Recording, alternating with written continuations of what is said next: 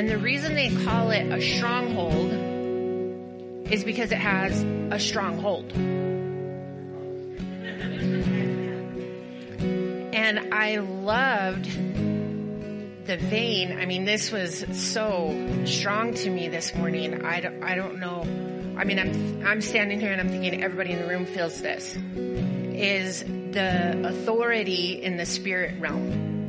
And when the scripture talks about strongholds, where those strongholds exist or where they gain power. So let me, when I say they, we all see the world around us. We see the things in the physical, but there is an entirely another world, realm that is happening that you may or may not see. Some of you I do know see it. It's the spiritual realm. And so you have the angelic beings and you have the demonic beings.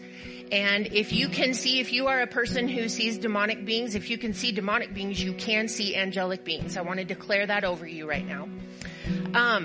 So you have this realm that is taking place, and what happens is that realm that is right outside of our seeing tries to create static and create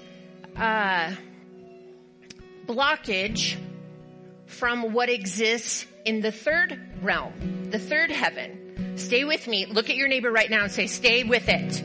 Don't disconnect. So that realm there tries to distract and tries to create static or to create confusion. So what is in the third realm, which is the heavenly realm, which is where the kingdom of God is established, where the throne of God is established, that realm right there tries to create a block so that you don't receive what God is sending to you from the throne. Does that make sense? Okay. So those strongholds, what the enemy does is one of his main tactics is to create a stronghold in our mind. That means that he tries to create a thought pattern or a way of thinking that is not in agreement with what is established in the kingdom of God. So if the thought pattern is, I'm never going to be good enough. If the thought pattern is, I always get rejected. Nobody there ever likes me. If the thought pattern is, life is not going to ever get any better for me. If the thought pattern is, this happening in my life, it would be really great if God could change it. But like what Bailey was saying, but we're putting God in a box in some way. All of those thought patterns can become strongholds in our mind that hinder us from taking a hold and really receiving the truth that God has established for us.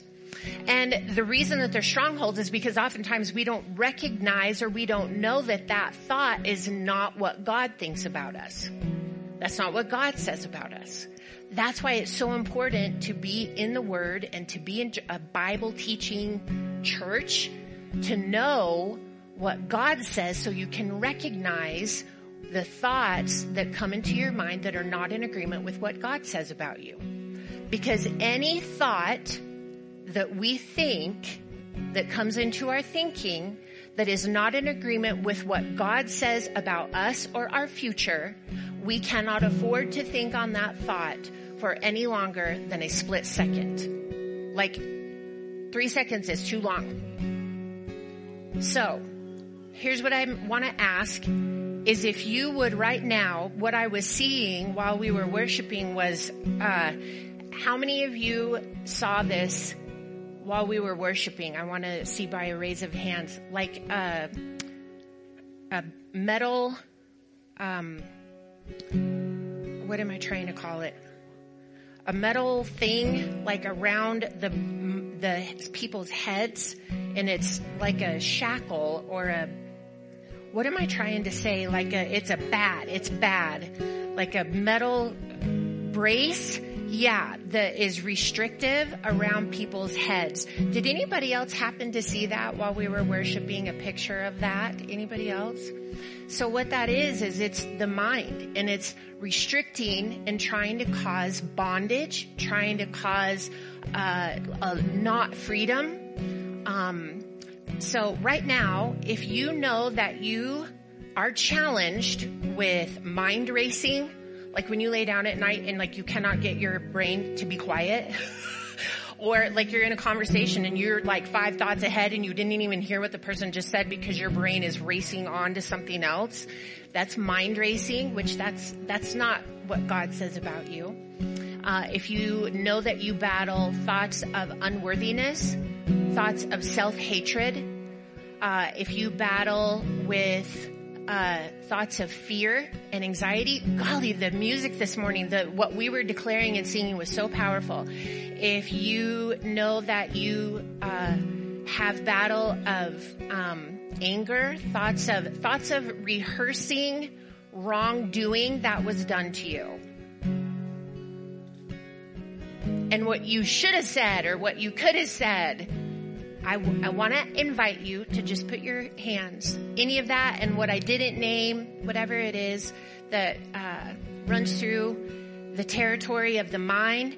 I also want to say, if there has been a diagnosis that is due to any type of chemical imbalance of the brain, I invite you to put your hands on your head right now, because what we're going to do is we're going to take authority over that metal band that is restrictive, that causes a lack of freedom, that those messages, those strongholds, that band is a stronghold. And what we're wanting to do is we're wanting to take authority over that band, and we're going to command it to come off. And when we command it to come off, what's going to happen is that band is going to come off, and we're going to experience the freedom that is in the Word that says that we have been given the mind of Christ. Now, the mind of Christ only thinks in agreement. Keep your hands on your head and receive all of this in right now. The mind of Christ only thinks in agreement with what the Spirit of God, what our Heavenly Father says about us.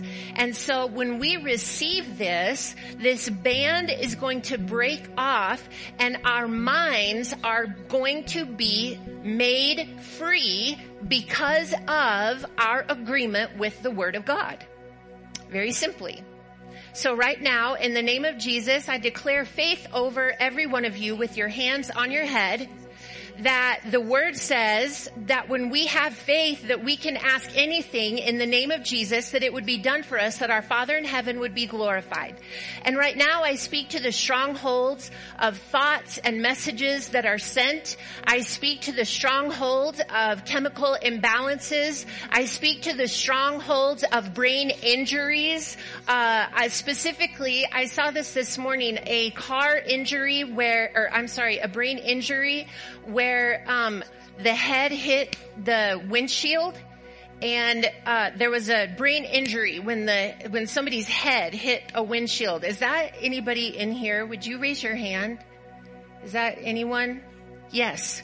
Yes. Right now, in the name of Jesus, I saw this morning God healing your brain. So right now, in Jesus' name, God is doing something in this room. So, Father, we thank you. And this one that raised your hand, just receive that total restoration. So, Father, in the name of Jesus, we declare all strongholds are broken by the blood of Jesus Christ that was shed for me.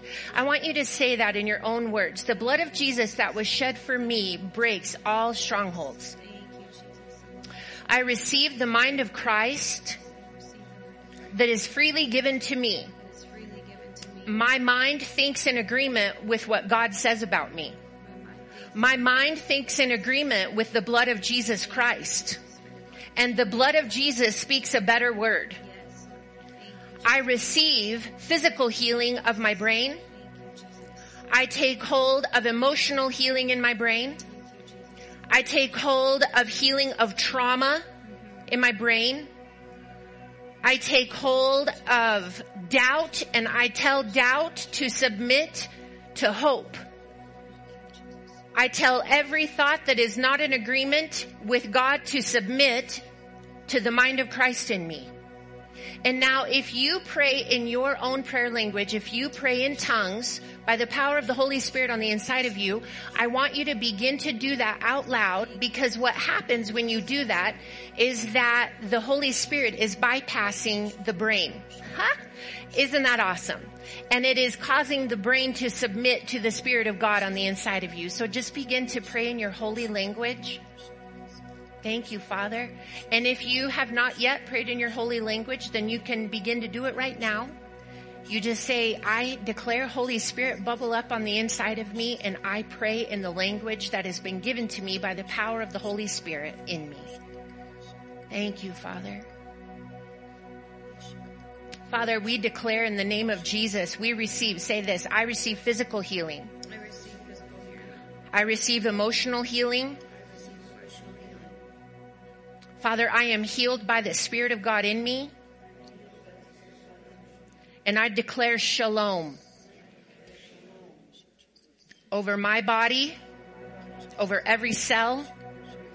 I declare shalom over my entire realm of influence. Holy Spirit, just fill all of it.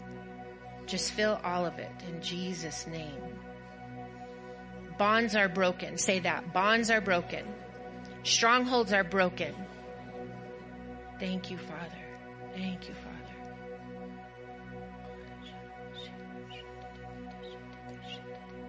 Let's just let the language of heaven create a layer in here. So again, if you pray in your heavenly language, I want to invite you just to do that right now. And if you've never heard that before, listen to the sound of heaven around you. Thank you, Father. Thank you, Father. Thank you, Lord. Thank you.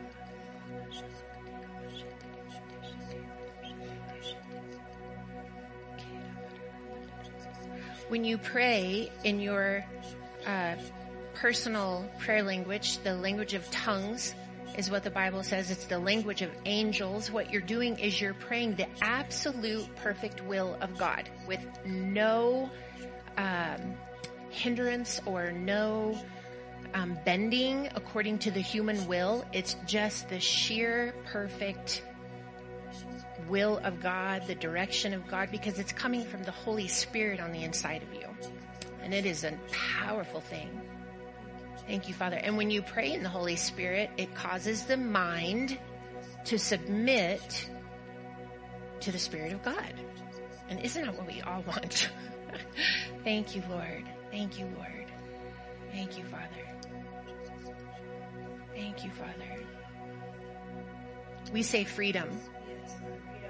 We say freedom. Yes, freedom, Lord. Thank you, Jesus. We say freedom. Freedom. Reach out right now to your hand and put your hand on one or two people around you and just speak that over them. Freedom. Freedom. Where the Spirit of the Lord is, there is freedom. They will know the truth, and the truth will make them free. And Father, you have given us the Spirit of truth to dwell on the inside of us. And so we thank you that your presence is here and you give us freedom. Thank you, Father. Thank you, Lord. Now, if you know you are standing here this morning and you know, okay, I'm not really sure what just happened, but I know that something shifted for me. I want you to raise your hand up really high. Raise your hand up really high. Really high. Really high. Yeah. Look around. Look at what God is doing. Look what God is doing. And you know what? We don't have to know exactly what it is. We just know we're hooked up with the Spirit that's going where God wants us to go. And when we trust Him with that, it's amazing. Thank you, Lord. Father, we thank you for what you're doing. We declare freedom. Freedom in Jesus' name. In Jesus' name. And we're just going to keep it going. I'm not going to say amen because I want us just to stay right in this flow as we continue on. Is that good to everyone? So let's say it this way. Let us continue. Let us continue. Yeah. Selah. Let us continue just to be in here in that with him. Freedom. Let's, I feel there is some important stuff. So let's press into the word a bit. So go ahead and be seated. Yeah. And let's keep pressing. Look at your neighbor and say, we're pressing. So don't disconnect. Don't stop. Thank you. Thank you. Thank you. Man.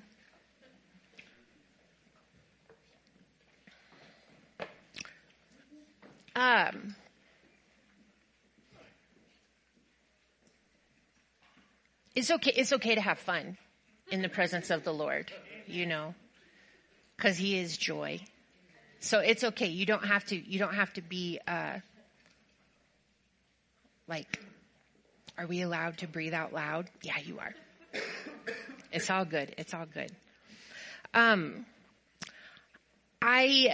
had the honor of getting Darren and I got to come up and be here on Friday night. If you've never been here it's the last Friday of every month. It's prayer and encounter night here at the church.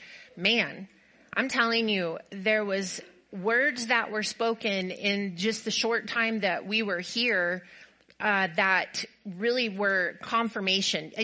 When you're doing something or you're pressing in with God and you're saying, Lord, am I hearing you? Am I going in the right direction? Am I going where you're wanting me to go? And then someone says something or you hear something on a sermon that you're listening to or something like that. And okay, that's the same thing that I am hearing. That's a word of confirmation.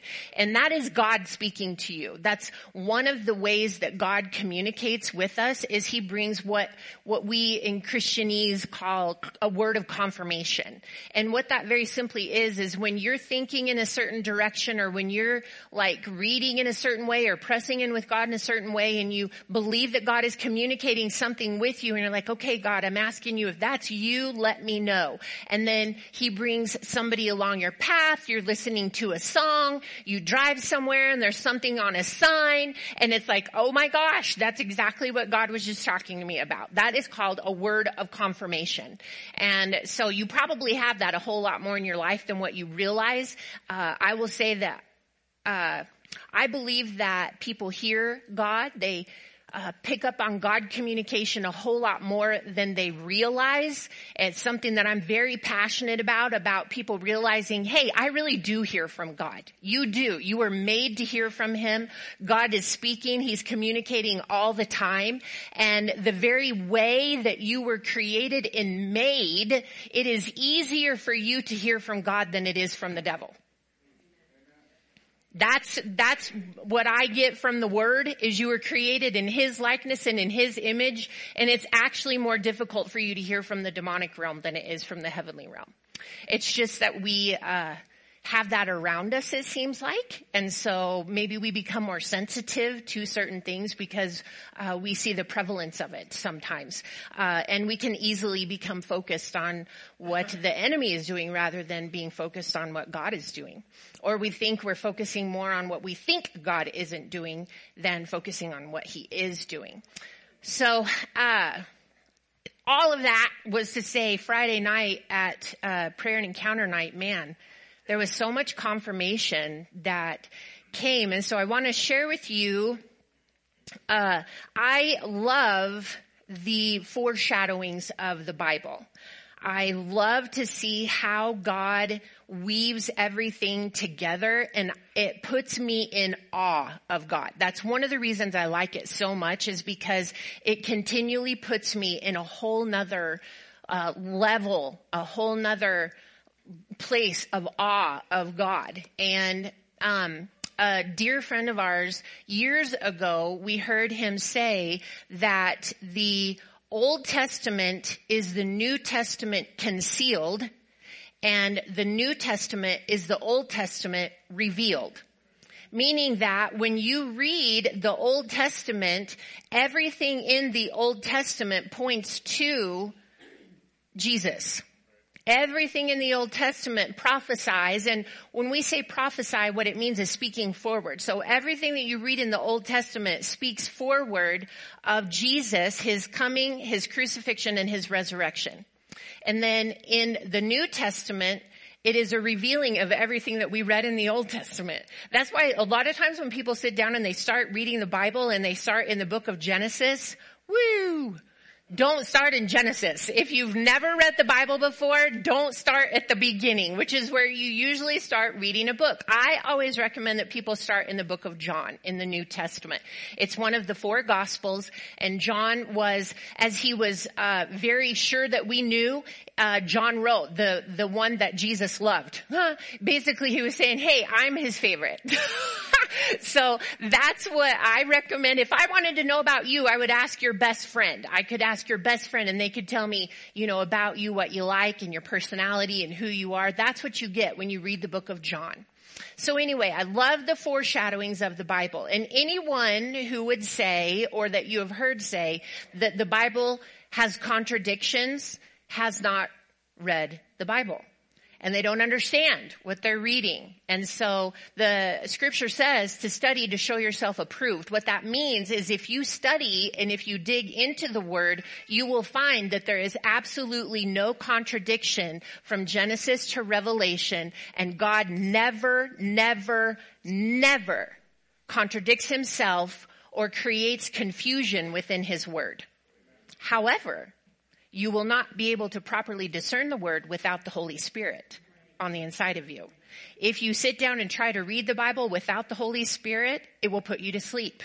There's nothing exciting about it because it doesn't make sense. But when you read the Bible, activating the Holy Spirit on the inside of you, when you sit down to read the Bible, ask, Holy Spirit, speak to me, because the Bible is spirit breathed. So when you read the Bible, engaging the Holy Spirit on the inside of you, it comes to life. It's a completely different thing. I spent years trying to read the Bible and all I did was fall asleep until I learned to activate the Holy Spirit on the inside of me as I read the word. So I am going to, we're going to go on a little bit of a journey. Will you go on the journey with me this morning? You're like, I don't know. Will there be snacks? Yeah. Okay. I'm going to end up in Genesis chapter 22. If you want to open your Bibles there, Genesis is the very first book of the Bible. If you don't have your Bible with you, you can go onto the YouVersion Bible app. If you don't have that on your phone, it's a fabulous app to have. It's free, and it's got so many things in there for you to look at too. So there's lots of foreshadowing in the scripture, and the thing that is amazing to me is God knowing Revelation 22 started Genesis 1. And there's nothing that is left undone with God. So what I want to jump into is that in Genesis, we see the story of creation. And in the story of creation in Genesis chapter 1, all dominion and authority was given to man. And all dominion and authority was given to man. And then through man, through God's creation, the woman and Adam chose not only to disobey God, but to obey the serpent who was sent to deceive them. And when they obeyed the serpent, they handed all legal authority of creation over to the serpent, Satan, to the deceiver. They were deceived. So when they handed over all of creation, when God said to man and woman, have dominion, I give all of this to you, then they chose to obey Satan. They gave it all to Satan. So now God puts into motion, even before then, he puts into motion on getting it back because he made it. And he's like, I want that back. But God is not a liar and he is a man of his word. So he has to do it legally. God doesn't do anything illegally. He does everything legally. So to regain legal access into creation, he has to find the man who will enter into covenant with him. Covenant is when we enter into an agreement together where now everything that I have, you have access to, and everything you have, I have access to. The closest thing, and I almost don't even like to say it anymore because it's become so flippant in our culture, the closest thing that we have to understanding that here on earth is the covenant of marriage. The way the Bible set up covenant marriage to be. It was to be forever.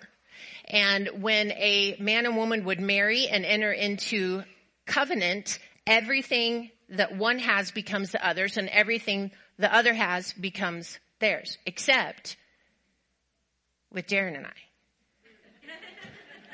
Because Darren says, I get confused how you say it. What do you say? Oh, everything, what I have is yours. Yeah, what's mine is yours and what's yours is yours. That's that's what he says to me. So anyway, I'm just joking. He did tell me that I picked on him a lot last week. So I shall attempt to surpass myself this week. Okay, no, I'm just joking. So God finds a man, Abraham. If you look in, I'm going to give you some scripture references, and this is so deep you could literally go to Bible college for 2 years to study what I'm just going to share with you this morning, okay?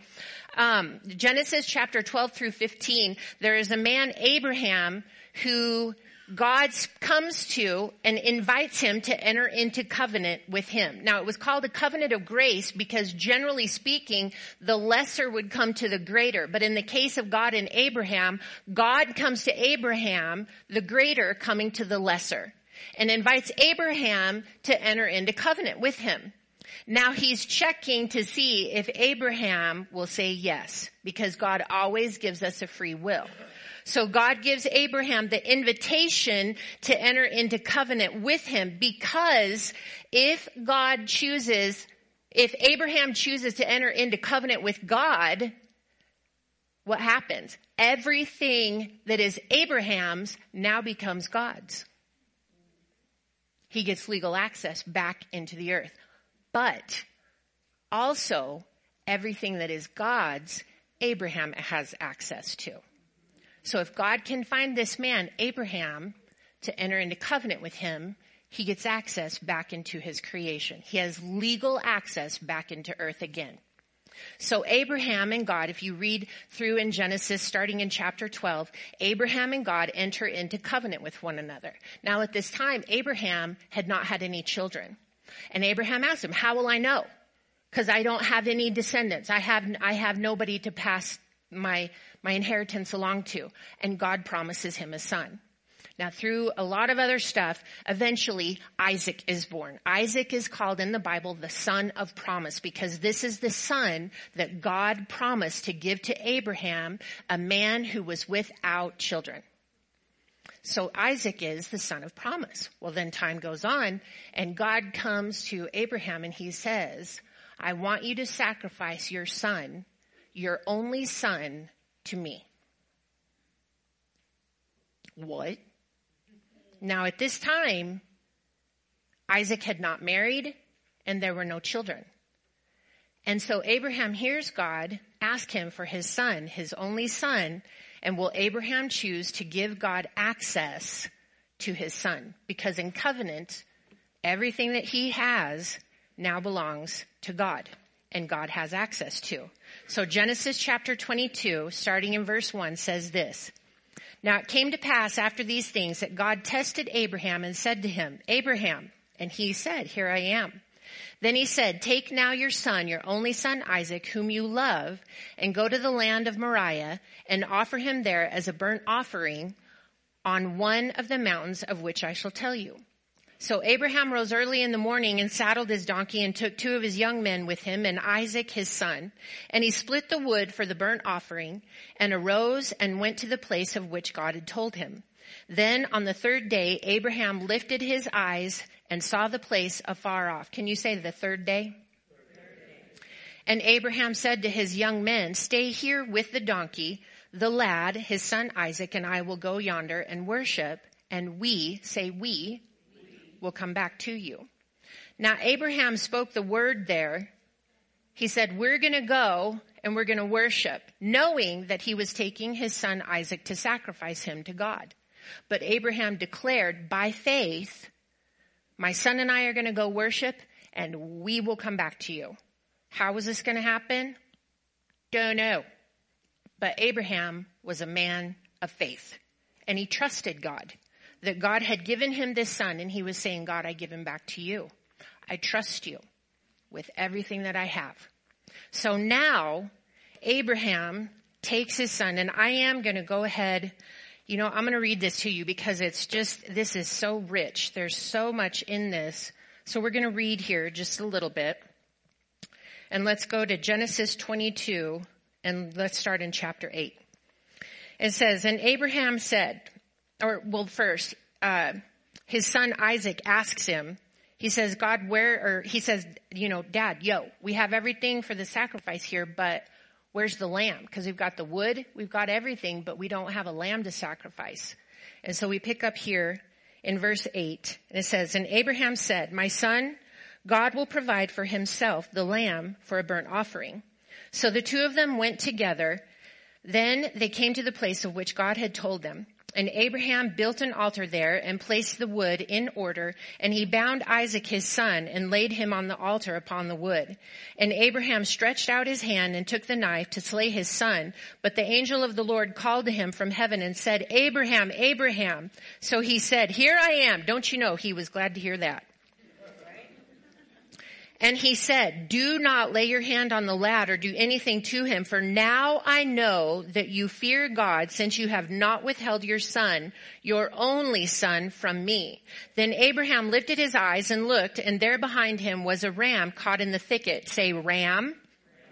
Caught in the thicket by its horns. So Abraham went and took the ram and offered it as a burnt offering instead of his son. And Abraham called the name of the place, the Lord will provide, as it is said to this day, in the mount of the Lord it shall be provided. Then the angel of the Lord called to Abraham a second time out of heaven and said, by myself I have sworn, says the Lord, because you have done this thing and have not withheld your son, your only son. Blessing I will bless you, and multiplying I will multiply your descendants as the stars of the heaven and as the sand which is on the seashore, and your descendants shall possess the gate of their enemies. In your seed all the nations of the earth shall be blessed because you have obeyed my voice.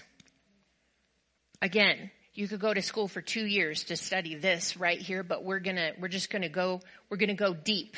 So I encourage you to stay with this. So when Isaac asked him, where is the lamb that we're going to sacrifice? God had provided the lamb. And you see there in the end, verse 18, it says, in your seed, all the nations shall be blessed. God had perfect provision for Abraham, the man that entered into covenant with him. And God had created this perfect provision 1,950 years before Abraham ever walked the face of the earth. The rabbis say it is recorded in its historical writing. Now, look at your neighbor and say, this is not God-breathed scripture. This is historical writing, okay? The rabbis record that in creation, in Genesis chapter 1, that the ram that was caught in the thicket there on Mount Moriah is a ram that was created by God in the days of creation, as that ram was created to be sacrificed in place of Isaac 1,950 years earlier. God had already made the sacrifice for what would be needed for the covenant.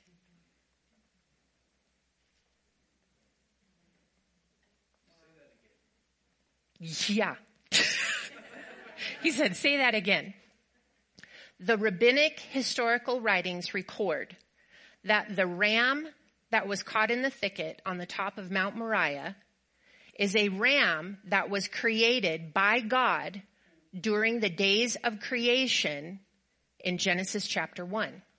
And if you look at history, Abraham was born 1,900 to be exact, and 48 years, 1948 BC.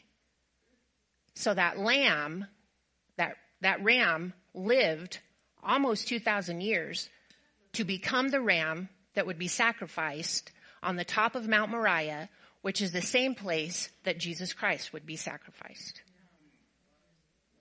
It's all the foreshadowing of the Bible. How long did they journey? 3 days. We're not even getting started yet, y'all. God, knowing, because he knows the end from the beginning, created this ram. This ram, if this ram could talk, right? I mean, God talked through a donkey, so I'd be super interested to know what this ram would have to say, because like Darren pointed out, okay, this ram would have been on the ark with Moses. Noah. I always get them confused with Noah. He'd have some stories to tell, right? I mean, this is pretty amazing. It's a perfect foreshadowing and a prophetic picture of Jesus Christ. God has the man who would sacrifice his only son. So now God has legal right to send his only son to be sacrificed for all of mankind because of the sin that was committed in the garden. In verse 18 says, in your seed, all the nations of the earth shall be blessed. So God shows us the perfect picture, and he gives a foreshadowing of the release of Jesus Christ into the earth through the picture of Abraham and Isaac, which he had provided for all the way back in creation. So I got to asking God, okay, if you give us a picture of the release of Jesus, I would like to know where's the picture of the release of the Holy Spirit. And I've been asking him about it for a while. And so I was talking to Darren and I said, I think this is what God is showing me. Does this line up doctrinally? Theologically, does this line up? Because I want to know if I'm off here because I need to stop chasing this rabbit. So I shared it with Darren and he said, nope, that's right on. So I want to share it with you. Because these are the things I think about, right? Welcome to coffee at my house. So Jesus was perfectly provided for. Also, through his creation, God made provision for the release of the Holy Spirit in the earth. Let's take a look in Genesis chapter 1, starting in verse 11. It says this, during the days of creation, it says, then God said, let the earth bring forth grass, the herb that yields seed, and the fruit tree that yields fruit according to its kind. According to its kind. Whose seed is in itself on the earth. And it was so. And the earth brought forth grass and the herb that yields seed according to its kind, and the tree that yields fruit, whose seed is in itself according to its kind. And God saw that it was good. So the evening and the morning were, what day? The third day. Are we catching a little theme here? You guys, this is so exciting to me.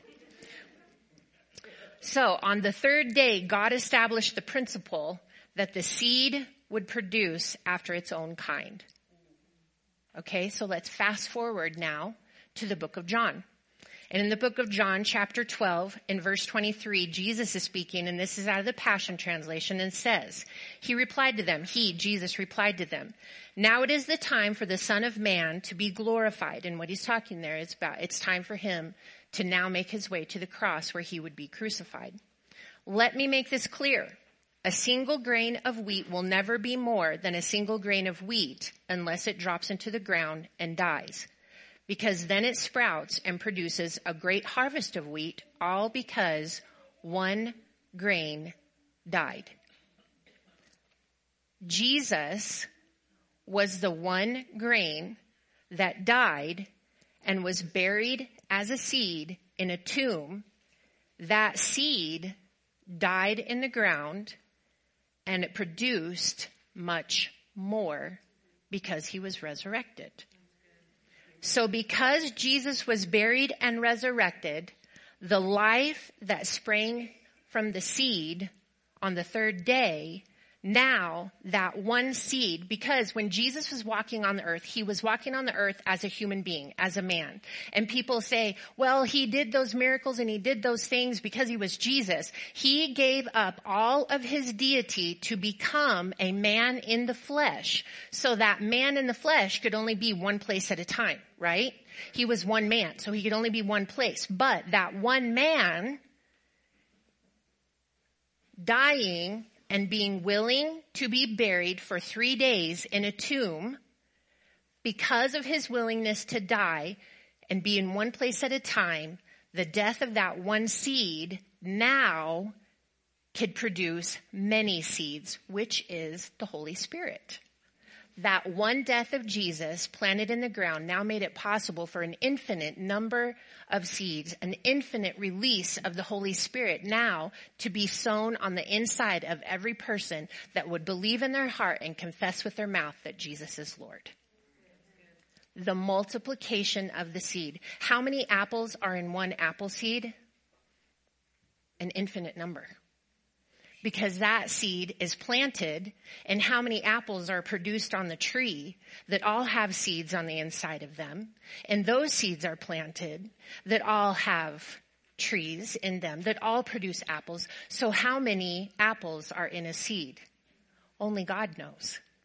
So when Jesus was planted into the ground, how many people then could now carry the very presence of God, the exact same thing that Jesus carried when he walked on the earth because of his willingness to be sacrificed and to be buried into the ground, to be raised up, to be multiplied as the Holy Spirit through an endless number of people.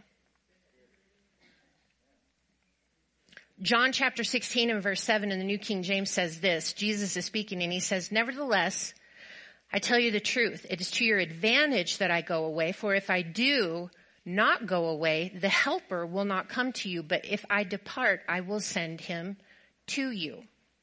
That word to send, he says, I'll send him to you. In the Greek means to dispatch, especially on a temporary errand. Wait, what?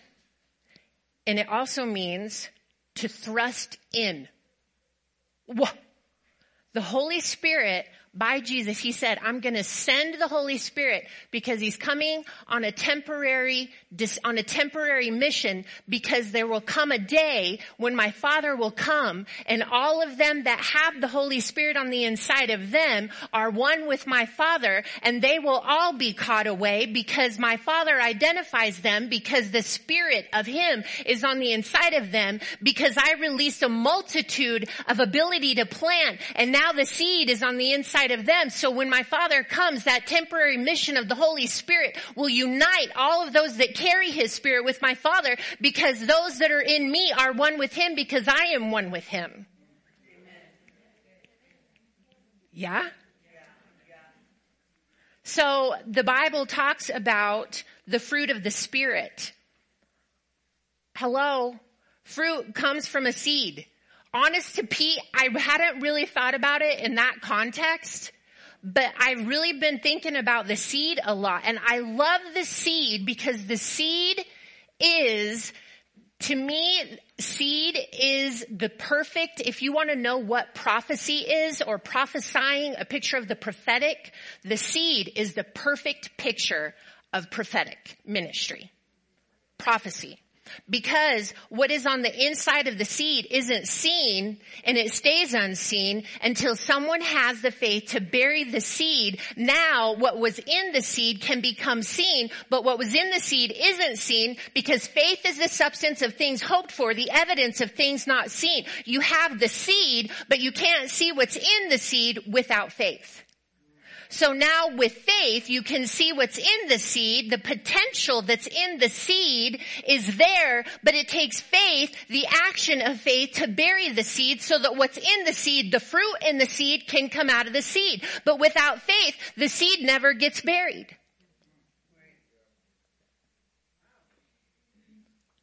The seed is the perfect picture of prophecy. The seed is the perfect picture of everything that we're told about Jesus Christ. Because once the seed was planted, an unlimited harvest was released. because God has a plan. There is no plan B with God. God knows the end from the beginning, and he has a plan for all of it. The fruit of the Spirit that is discussed in Galatians chapter 5, starting in verse 22, that seed produces fruit. It's the fruit of the Holy Spirit. So when the Holy Spirit is on the inside of you, the fruit of the Spirit, love, joy, peace, kindness, goodness, gentleness, patience, and self-control, all of that is a fruit that comes out of you because of the seed of the Holy Spirit that's planted on the inside of you. The Spirit produces the fruit. You can't do it on your own. But here's the cool thing, is that the DNA of all of that is in the Holy Spirit. It's like a peach tree. We have an apricot tree out in the front yard, so I'm just going to use that as an example. I'm just pretty darn sure that apricot tree is not out there fretting and worrying. Gosh, dog it, I got to make an apricot.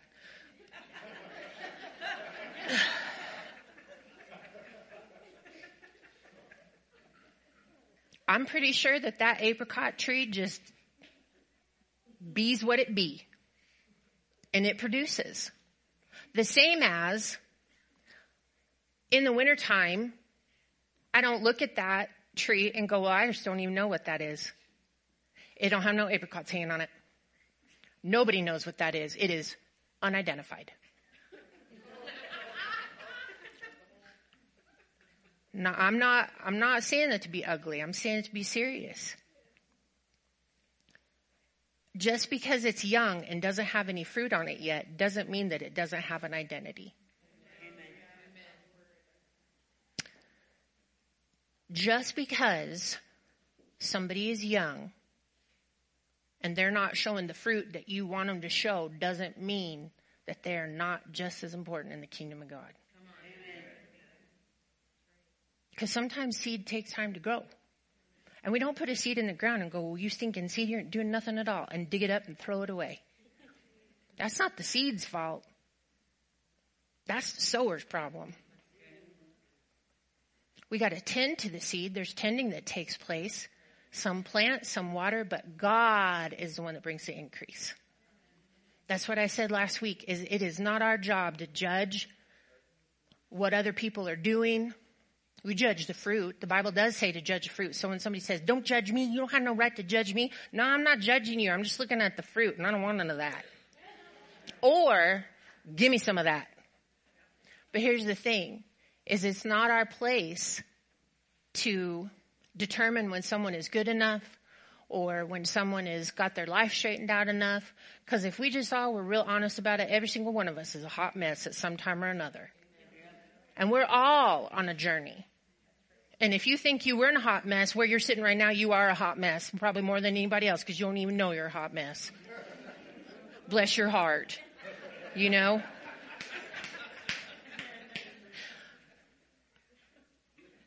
It is our job, because of the death that Jesus died, so that he could be many places, unlimitless places at one time, through every person who would believe upon him as Jesus Christ, has the Holy Spirit on the inside of them. And as carriers of the Holy Spirit, it is our mandate. It is not optional. It's not if you feel like it, if you feel called, if you feel like you've got enough education, if you feel like you have time, if it fits into your neat little tidy schedule, if it fits into what you have planned.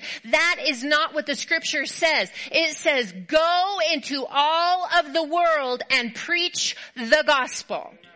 Every one of us who have the Holy Spirit on the inside of us are called to preach the gospel to the world. Do you know what that means? It means that you're going to have to get outside of these walls and demonstrate the goodness of Jesus Christ, the Holy Spirit that wants to overflow on the inside of you. Because Jesus died, I have access to the very Spirit that raised him from the dead living on the inside of me.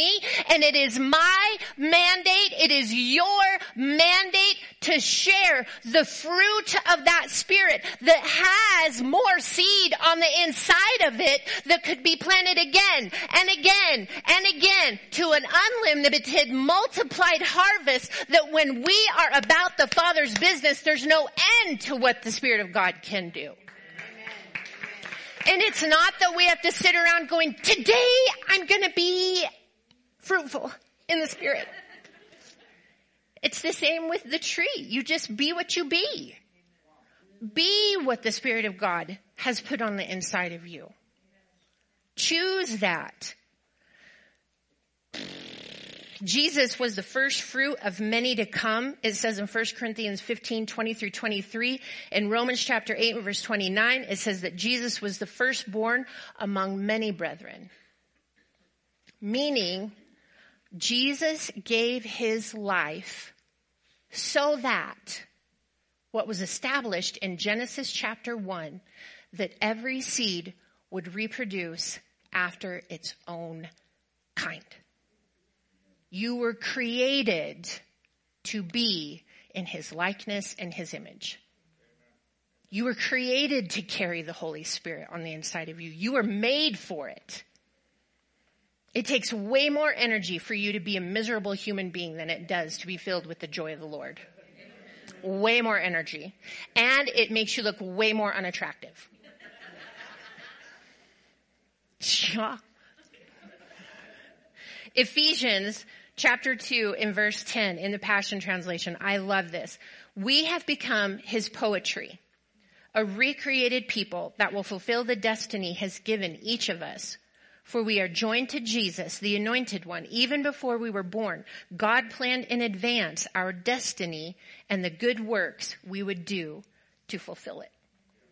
I love this, that we have become his poetry. When I was in school, I used to love to write poetry. And I loved my creative writing class in college because my professor she was like out there. She was so cool. There was no limitations. She would come in with something and she would set it up in the front of the class and she would tell us to write on it. And we were turned loose. She would give us, maybe some days she would give us some parameters. We were given a certain form to use or something like that. But here's the thing about poetry, is every word is very intentional. Poetry has a certain rhythm to it. Some poetry has a certain rhythm to it. And some poetry has a rhyme to it.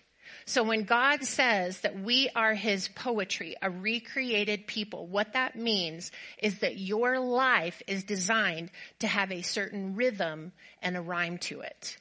That everything in your life is very intentional, and that the author and the finisher of our faith, that we are his poetry, that author is very intentional and purposeful with every word, because in poetry, every word has to communicate and emote the meaning of the author. There is no word in poetry that is optional. They're all necessary. And they're all very intentional with their meaning and with the definition and with the emotion that it carries. And it's the same way that God created and wrote our life, is that everything is with great intention and purpose. There's nothing that is accidental with God. And there is nothing that happens in your life that you come across that God looks at and looks at Jesus seated at his right hand and says, whoa. I didn't see that coming. I don't know what we're going to do now. And here's the thing, is you haven't come this far to just come this far. God does not bring you on a journey to just drop you off in the middle of somewhere because, woo, I didn't see that. Well, if I would have known that was going to happen, I would have done this and this and this. That is not a conversation in the heavenly realm ever. God has a purpose for everything. If God, being God, knew to create a ram that would almost 2,000 years later be the sacrifice in the place of Isaac so that God could send his only son 2,000 years later to be the sacrifice on the cross for you and I, what has he not made provision for? It doesn't matter who's in office. It doesn't matter what the news says the economy is. It doesn't matter what the doctor says. It doesn't matter what your teacher says. It doesn't matter what your background is. It doesn't matter what somebody said about you. It doesn't matter. Any of it doesn't matter. What matters is what God says about you. Because when you look at something, you think, there is no way. There's no way to get past this. Jesus says, I am the way. I am the way. So we don't have any, there's really good news. Good news. There is nothing in your life, in your past, in your present, or your future that God doesn't have provision for. The bad news is we don't have any excuses. The good news and the bad news.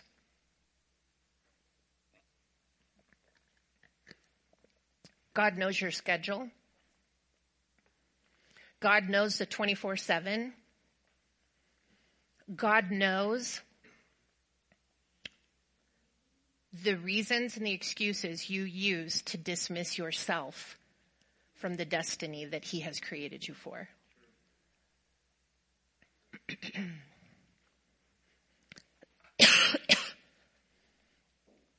I can tell you that countless, I can't even begin to tell you how many times I have looked back and thought, now I understand God. Now I understand.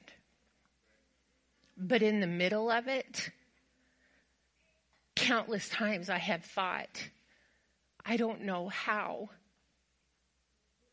I'm going to make it through this.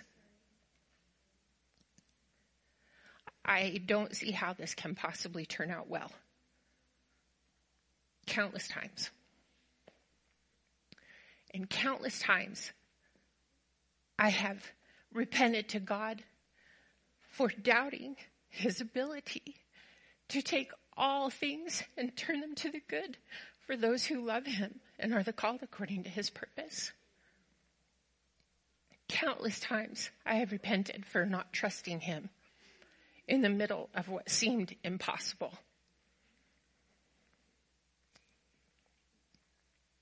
And I have learned, and am still learning, that God has everything I need. He is my Jehovah Jireh, my provider. He is your Jehovah Jireh. He is your God, your provider. And the thing that's so good about God is He doesn't have any favorites. He doesn't love somebody above someone else. I love, Lisa Bevere said years ago, does God love everyone? She said, God doesn't love everyone the same. Because you hear people say that. No, God doesn't love everyone the same. He loves everyone uniquely. And God loves you so much so that He would create a ram in the garden so that you could be here today with the beautiful opportunity of being filled with His Spirit. Romans chapter 8 in the Passion Translation, verse 27 starting out says this: God, the searcher of the heart, knows fully our longings, yet He also understands the desires of the Spirit, because the Holy Spirit passionately pleads before God for us, His holy ones, in perfect harmony with God's plan and our destiny. So we are convinced that every detail of our lives is continually woven together to fit into God's perfect plan of bringing good into our lives. For we are His lovers who have been called to fulfill His designed purpose. Say this to yourself out loud: I have a designed purpose. For He knew all about us before we were born, and He destined us from the beginning to share the likeness of His Son. This means the Son is the oldest among a vast family of brothers and sisters who will become just like Him. Having determined our destiny ahead of time, he called us to himself and transferred his perfect righteousness to everyone he called. Are you called? Without fail. Every single one of you, without fail, every one of you is his called. Every one of you. Was that proper English? Are his called? Is his called? Show enough yo called. And those who possess his perfect righteousness, he co-glorified with his son. That honestly is more than our human brains can contain. It requires the Spirit on the inside of you to really take that in. And the Spirit in you will communicate that to your mind as your mind can soak it. Trust his Spirit. Trust his Spirit to lead you. Here's what I feel like there's a number of us that need to hear this. If you put yourself in the position to follow God and to do on a daily basis what you believe the Spirit of the Lord is asking you to do, go where he's asking you to go, talk to who he's asking you to talk to, step out and do the things that he's asking you to step out and do, you will absolutely run across your perfect provision and God's perfect will for your life. You cannot miss it. If you follow him, he will lead you into it. So be filled with his Spirit, to be led by his Spirit, to access all he has provided, because he is your Jehovah Jireh. That's what that name of God means. The Lord, my provider. So let's, I just feel like we need to just sit in it for a minute. So I want to ask you just to, when we say close your eyes, it's not because that makes you any more holy or puts you in, better communication with God if your eyelids are closed for some reason. It's just that sometimes for some people, such as myself, it helps me to not be distracted. So that's why I think that in church, that's why I say it. If I invite you to close your eyes, that's why I'm saying it, is because I'm a person that's easily distracted. So I invite you to close your eyes. Whatever it is for you, to just be still for a moment. And I want to give you a gift this morning, a gift of a moment. Because golly, our lives can be busy. So I just want to give you the gift of a moment. A moment to just sit with God and to realize that the Spirit of the one who raised Christ from the dead is on the inside of you. And that God had a plan from the beginning for you to walk this earth to carry the multiplied fruit of Jesus now in this time. Perhaps you were born for such a time as this.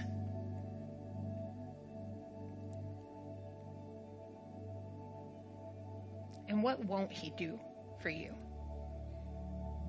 What won't God do for you? He went through all that he went through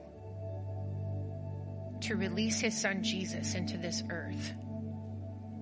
And Jesus went through what he went through to release the Holy Spirit to you, to anyone and everyone that would ask.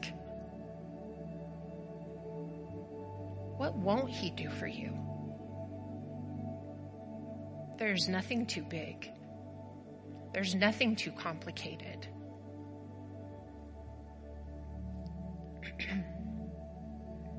Having that Holy Spirit on the inside of you is everything. And the only way to have the Holy Spirit living on the inside of you is through Jesus Christ. The only way to the Father is through Jesus. There's an unlimited number of paths to Jesus, but there's only one path from Jesus to the Father. And that is through him. And Jesus very simply gives us the invitation, come and follow me. And that is giving your life to him, giving your heart to him. And generally speaking, when we do that, we don't know where all it's going to lead, and we don't know what all it's going to look like, because his ways are higher than our ways, and his imagination and his dream for us is way bigger than anything that we can comprehend. So there's some mystery involved. But mystery requires trust, which is faith. And without faith, you cannot walk with God. So if you've never said yes to Jesus when he says, come and follow me, give me your heart. Turn from what you've been chasing and from what you've been running after. Come and run with me. In the church world, that's what we call being saved. Very simply, Jesus said it's being born from above. And if you've never made that commitment, that you know that is settled in your heart, then do that right now. I give you this moment to do that right now. And if you know that you are settling that for the very first time, or if you are recommitting, like that you're like, okay, I'm going to do this right now, and then I'm not going to question anymore. I'm settling it right now this morning that I belong to God. And I am marked for him. And your mark is the Holy Spirit, because the minute you say, yes, Jesus, I will come follow you, the Holy Spirit comes to live on the inside of you. And if you've never made that commitment, or you need to settle that with God this morning, I want you, as an act of your faith, a prophetic act of your faith, to stretch your hand up in the air right now, saying, I am reaching toward my Father, and I receive the fullness of what he has for me. I receive the Holy Spirit. Yes, yes, yes, yes, yes. Keep your hand stretched up and just receive everything that God has for you right now. Your hand isn't saying, count me, count me. Your hand is saying, God, I am extending my hand to you, because the Bible promises us that when we move toward him, he moves toward us. So right now, God is moving toward you in a big way. Release your Holy Spirit, Father. Thank you, God. Thank you, God. Thank you, God. Thank you, God. Father, we say yes with our whole heart to you. And if you need to just confirm that to yourself, just, yeah, God, I tell you yes.